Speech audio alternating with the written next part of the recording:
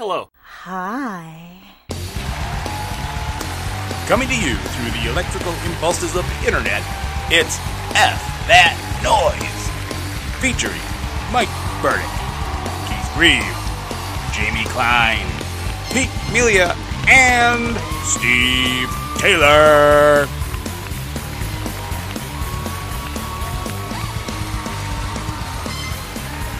Hello and welcome to episode 5 of F That Noise. Keith Grieve here, flying solo, wishing you a happy new year as we head into 2020. The boys and I will be back after the first of the year with all new content. So we thought, hey, what if we just kind of put a bunch of clips together, even though we've only been around for a month, really, and just kind of give everybody a little something to whet their appetite until the new stuff comes out in January. So we got a couple clips here to play for you. The first clip we have prepared is from episode 1, where we talk about Martin Scorsese's The Irishman. I gotta tell you, like the story was fun. So, let me get your guys' opinion, because I guess it's not historical fact, obviously. So, are we resigned to the fact that Sheeran pretty much killed Jimmy Hoffa? I mean, is that what we're all kind of on board with, or is this just a take? This is something that I've actually researched, because it's something that I was writing, and I hope I'm not monopolizing the conversation. It's something that actually interests me a lot. You used to be obsessed with Hoffa too. I still am. I wrote something just about all the Kennedy conspiracies, but the idea is there's like 9 different theories. I believe it's 9. There's a bunch of different theories about who killed Jimmy Hoffa that are sort of like the accepted theories, and Sheeran's in many ways was completely discredited because the idea that the opinion seems to be by the couple people that I've read about or that I've seen in documentaries is that he was trying to sell the book when he was dying because he was trying to give some money to his family. He was broke. He was trying to give some money to his family. So he was trying to do this book, and on his deathbed, literally, he confessed all this stuff to one of his lawyers who wrote the book, I Paint Houses. And the idea is that he said that he was involved, he was there, and that Sal character is the one that actually. Oh, he's paying. He's paying the Fisher here. Sorry, guys. That Sal actually killed Hoffa, and he was just there. Then he came back and said, "Oh no, it was me." He said they came back. They said, "Oh, there's one change Sheeran wants to make to the book. It was actually him that shot Hoffa." So there was that discrepancy. There's also things that just don't make sense. They make it out to be like Chucky O'Brien was this like son to the end, and he was totally devoted to Hoffa and all this stuff. But they were actually on the outs, and they were completely had been in a huge feud for years. He actually had sided with a guy they barely mentioned named Jackaloni, a gangster. And they basically there's no way if that guy was driving the car that Hoffa would have gotten that car. So his story doesn't check out there. There's Maria Shriver actually interviewed him at the end after he confessed. She kept catching him in all kinds of lies. And the drive just logically doesn't make sense because the place that he says they took him was over a half hour away. And it just doesn't make any sense that they would drive him all the way out there, when they could take him to any house anywhere. So there was stuff like that, and well, thanks for ruining the movie, Mike. Yeah, right. Yeah, well, no, that's actually my psychosis. The whole thing is that being interested as I am in this, that's what kept throwing me during watching this movie, especially the first hour and a half. It was like Gangsters Forrest Gump. It's like he was involved in Joey Gallo getting killed, and he was involved in the plot to overthrow Castro in the Bay of Pigs. And he's involved in this, and he's involved in this, and there's no way he was. But did you guys catch though? And I loved this part when Pesci is telling De Niro to go down to Florida, and he says you need to meet a fairy named Fairy. Yeah, that's the character Pesci played in JFK. Yeah. Oh, that's awesome. Yeah. I fucking love that. When I saw it, I was like, dude, that's awesome. Yeah, when I was watching it, I thought the same thing as Mike. I was like, well, how much of this is real? How much of this is bullshit? I'm like, after a while, I was like, I'm just going to go with it and just enjoy the movie for how it is, because no one's going to know how Hoffa died anyway. So seems like it's based off the book, so I'm just going to go off the book. It seems like every biopic I watch now is like absolute bullshit, like not history at all. Like The Dirt, Bohemian Rhapsody. I watched Rocket Man the other day. It's just, immediately when I watch these, I Google historical accuracy of whatever it is I'm watching, and I'm disappointed at every goddamn turn. Yeah, but you know what the thing is? Like, most situations, like, most people are like, oh, they're going to change things for dramatic effect. Scorsese, it's almost like he goes the extra, even Goodfellas, like Henry Hill is a mobster. Who knows what the hell he says is true? It's all based on his book. Right. You don't know whether he's telling the truth. So but he always goes this extra mile where you just like, none of this stuff is actually true, but it makes for a really good movie. Gangs of New York, the entire book is false, and yet it makes for a real interesting movie. Yeah. See, and that's why I love Tarantino so much. Like this year, the Once Upon a Time in Hollywood, he takes historical events and then makes them 100%. It's not really happening. Yeah, he kind of. He's saying this is my universe. This is exactly. my thing. He's not even trying to be historical. Right. He's just exactly. saying, And that's how you have to look at some of these movies, like this one. It's like, it probably didn't happen, but sometimes it's obvious. Like if you walked out of Inglourious Bastards going, well, they didn't teach me that in high school, then you're an idiot. I'm sorry. Well, you're an idiot, but people are still going to believe it. Well, if you talk like this, you're an idiot. Second clip we have up today is from episode 2, a controversial episode about pooping in public and different strategies, with a couple stories from Mr. Jamie Klein and Pete Melia are the real highlights of this clip. So enjoy from episode 2. Let's start with Mr. Klein. You had an interesting anecdote, which illustrates an issue that we all face. But go ahead. It's a big fucking issue. It's a big issue. All right. So I try never, ever to blast biscuits while I'm at work. Okay. I will try my hardest not to let off the Lincoln Logs while you're at work. Okay. It's first off, at our work, there is no fan. There's 2 stalls. It's predominantly men. And if I even start work early, it already smells of shit and Old Spice, and that old person shit, that sweet, shitty smell from old people's assholes. Vintage shit. Sweet shit smell. I fucking starting with 2 strikes against you for sure.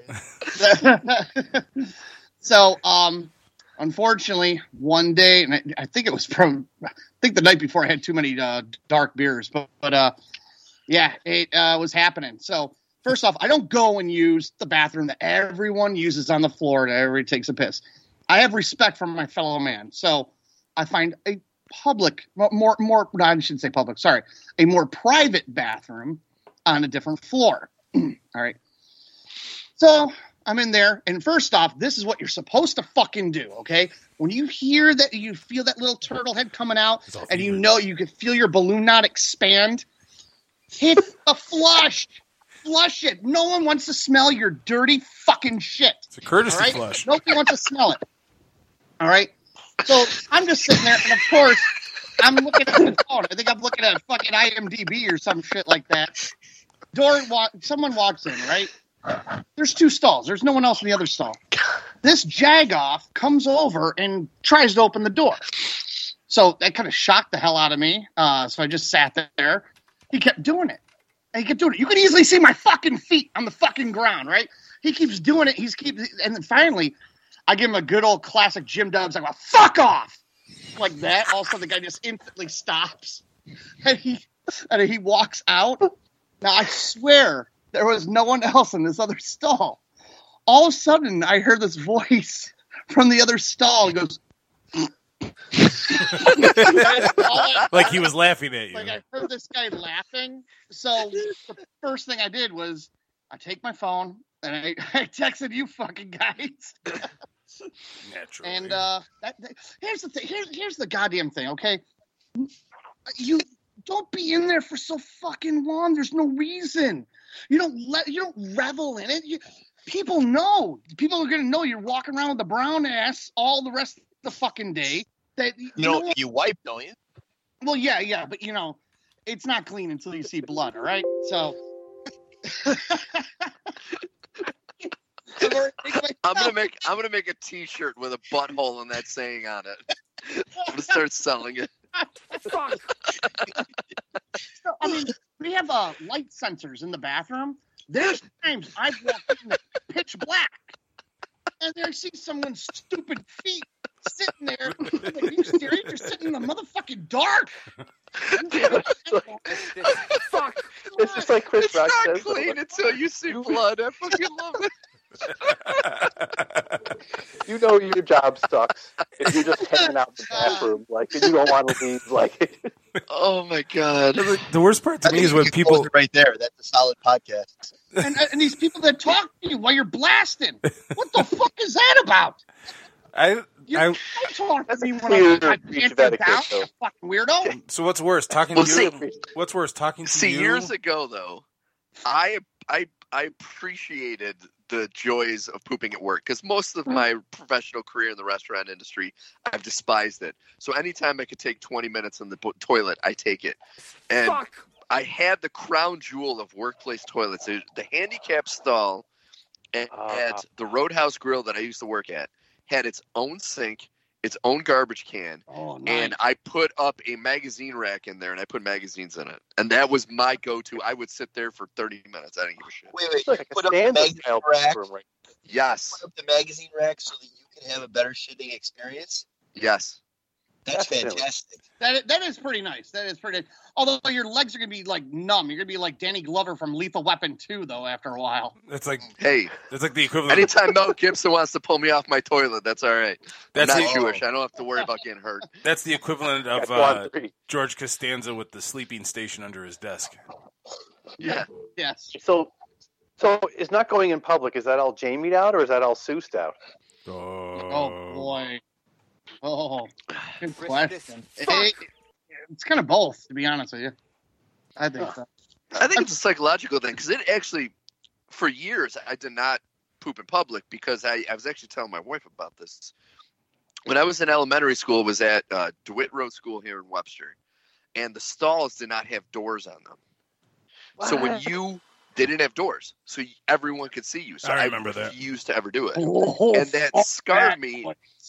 That scarred me until I was in the Marines, and they didn't have doors on those stalls, but you didn't have a choice. Like you went so I wasn't going to go 3 months without pooping. So that kind of broke me of it. But for those first, 12 years, I never went in public because I was so scarred from that elementary school experience. Well, I'm sure by being in the military, Steve, that you probably got used to it right away anyway, right? Oh, yeah. Yeah. Especially the food they fed you.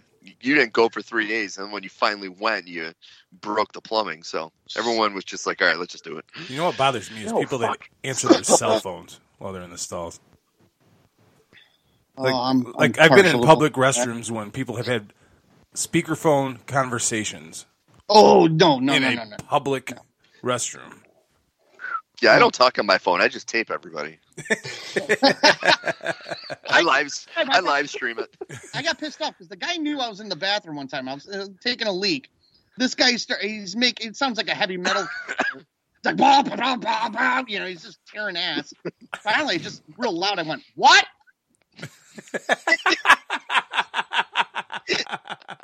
I didn't get a response back, but I have no idea who it was or anything like that. So, but Yeah, I think that it's a sacred experience. It's a very meditative experience. You can't have someone answering their cell phone there. No, I It's just wrong. one I thing have to admit, I do look at my cell phone because I'm. No. Yeah, I don't want to be so fast where then all of a sudden you got to go again. You got to, everyone does. That's why they call them sharp phones. Oh, Jesus. Where's the? Ha ha ha Risk ha. this. Fuck. That deserves more of a wah wah. Yeah, I don't have the sound effects today. Oh wow! Whoa, there's that. There's that.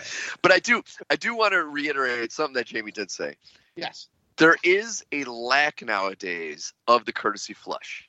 Yes. I have noticed. I have gone into, because I work in the restaurant and I am always going in and out of public bathroom. And there are times it's like, I swear to God, the person must be dead in that stall, or they murdered somebody and brought them in. And I work in a Chinese food restaurant, so I know it's our food that caused what's going on in there. But it's like there's never that courtesy flush. No. And because as soon as there's the courtesy flush, most of the smell goes away. You're right, right. What is it with it? Why is it a lost art? Like, did it get lost over time or a generational thing? It's a lot of things with nowadays where people just don't really give a shit about other people. Literally. It's all about them. It's them. Probably true. Well, I understand that, but we're talking about shit here.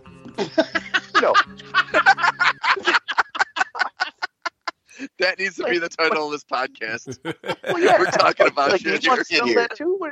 I don't want to smell it either. It's like that line from Grandma's Boy, though. Everyone likes their own aroma. It's good. I remember, Keith, do you remember one time, this is going way back, we're at Grease Ridge Mall. You drove, and I made you leave Grease Ridge Mall to take me home. No. So I had to take a dump. I don't remember that at all. I want our listeners to hear what a good friend Keith is. So we're going down Hard Road, right? All of a sudden, Keith starts going 40 miles per hour, 30 miles per hour, 20 miles per hour.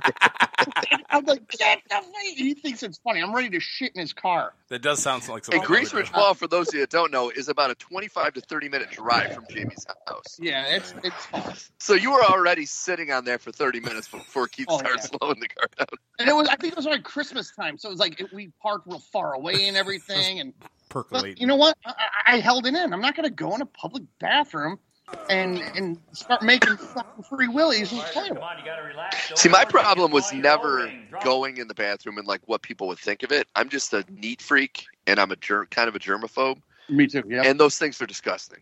Like I can't put down enough layers of toilet paper before I sit down. Now, do you guys ever use those things in the bathroom? Sometimes a cellophane or a thing that you pull and. Yeah, absolutely. Yeah. I use it as a necklace. Some sort of hat. Yeah. No, I don't use those because it's not enough. I have to have 2 layers of toilet paper. Like it's got to be a double layer. I don't even want to feel the coolness of the seat. It's got to be like fully insulated. How about this? So like, you need a proper ass gasket of some kind. You know, like that's true. At work, we have automatic flush toilets, so I freaking bend over to put the freaking liner down or whatever. Ass gasket, I'll use that term. And then the sensor thinks that I've stood up as I'm trying to actually sit down, so I end up getting an involuntary bidet. Yeah, and those Wegman ones are violent. Yeah. Like that flush is violent. Have you guys ever used a bidet? Not on purpose. No. That will change your fucking life. Oh my God. Definitely a good experience all around. So, against the balls and everything. Yeah. Well, you don't need the after shower, you know? Right, Look exactly. at a particularly nasty business. Right. All right, I got to tell this story. I know that it's not really on topic. I got to tell this story. It just popped into my head. It's too goddamn funny. So, a concert a long time ago in the Blue Cross Arena, and with this crazy guy. I'm standing there washing my hands in the bathroom, and he's pissing in the urinal next to me, right? So the kind of guy he is, you know, he turns to the left and starts pissing all over the guy's shoes in the stall because he thinks it's me, right? And some guy in the stall yells, "What the hell?" And he looks and goes, "Shut up, pussy." And he turns to his right, and I'm standing there washing my hands. He goes, "What the fuck? You're not in there?" I was like, "In where?"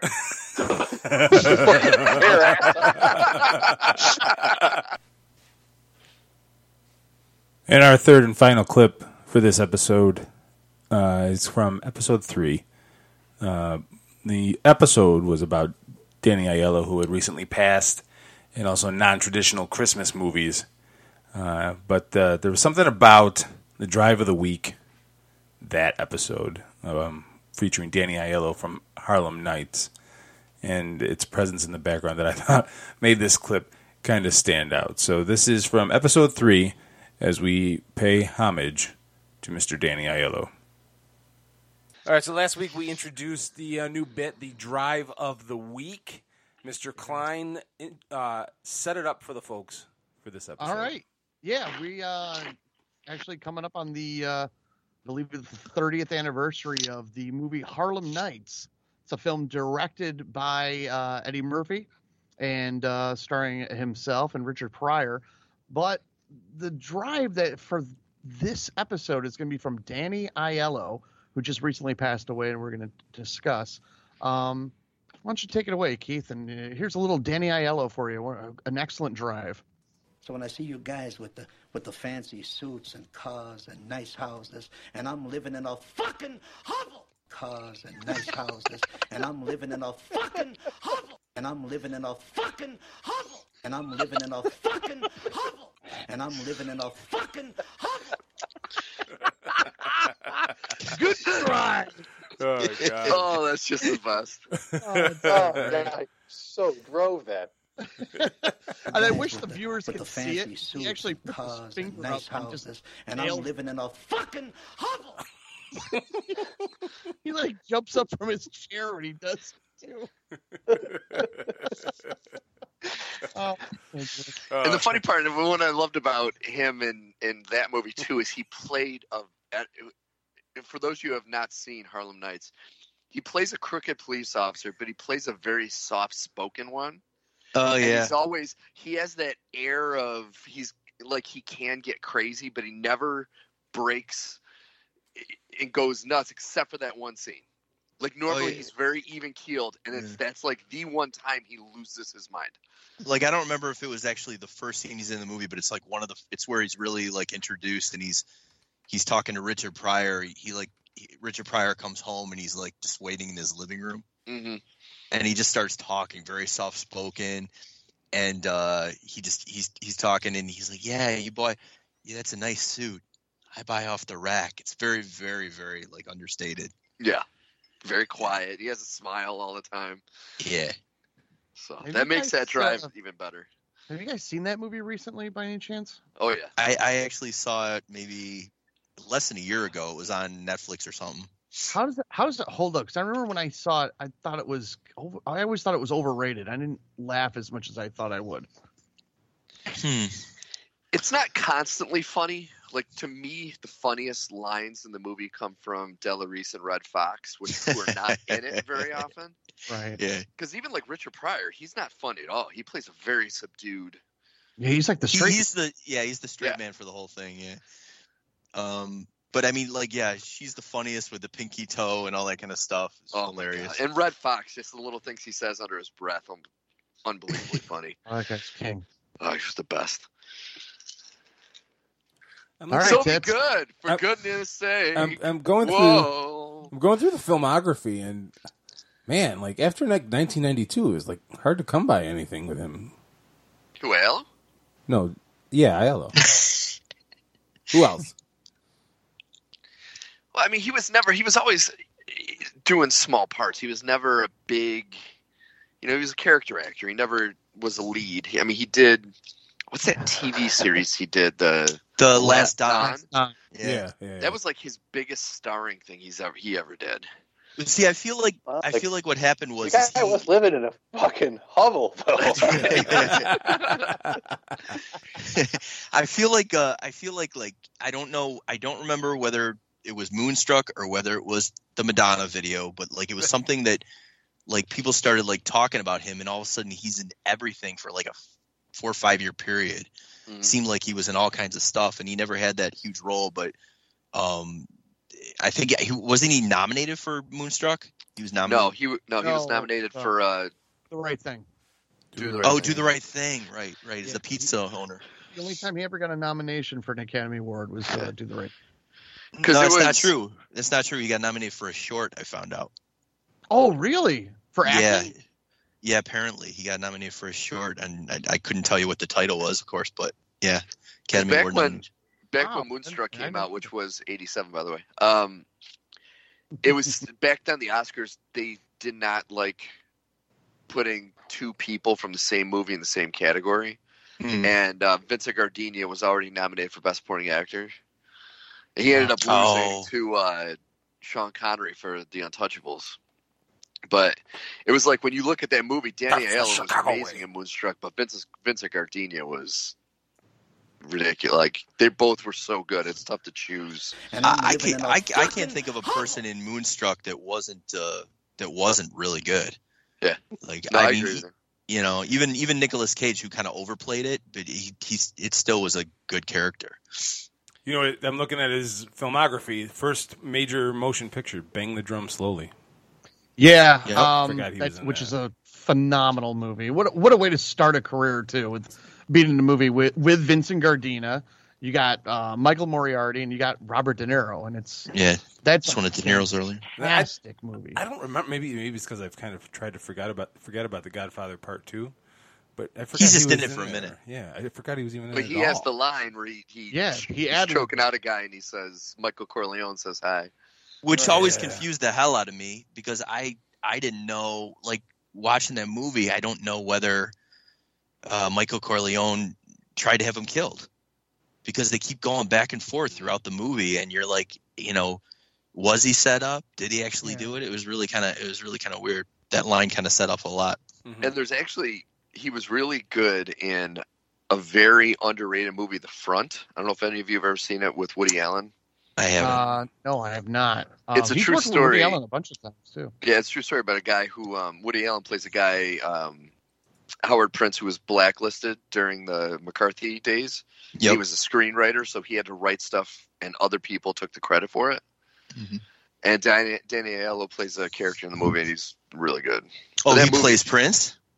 No. Woody Allen plays Prince. Danny Aiello plays a guy named Danny, which I know is a stretch. Woody Allen doesn't look anything like Prince. Gucci. From the waist down, he does, is what I heard. Whoa, hey now.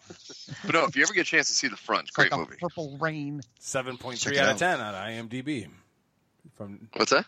7.3 out of 10 on IMDb. It has one of the best ending lines too. One of the last thing he says in Woody Allen says is amazing. It's a good drive. Do you want to perform? But not a drive, really. Woody Allen has curse. A drive.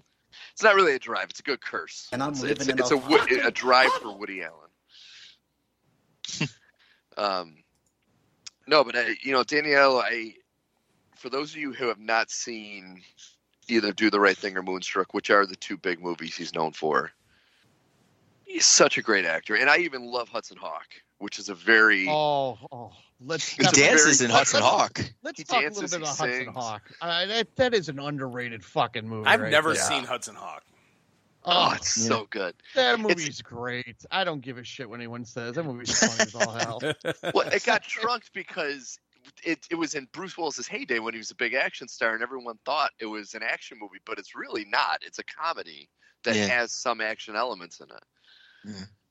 And they were friends. They were actually talking for years about doing a movie together, and that was the movie that Bruce Willis said, "I want Danny Aiello as the sidekick," and so he did it. It's a great movie. He's a Tommy Five Tone. It's funny as hell. Mm. He has one of my favorite lines in it. Fucking airbags in the back seat. You ever notice Danny Aiello's always had good drives? Oh, he does. He does have he's got a great voice. He's got a really good voice, and so he really makes you feel the drive. And I'm living in a fucking hovel. Hope you enjoyed this best of montage episode of F That Noise. We'll be back after the first of the year with all new content. Hit us up on the socials, Insta, Twitter, Facebook page, Spreaker.com. F That Noise is the name of the show. We'll see you all in 2020.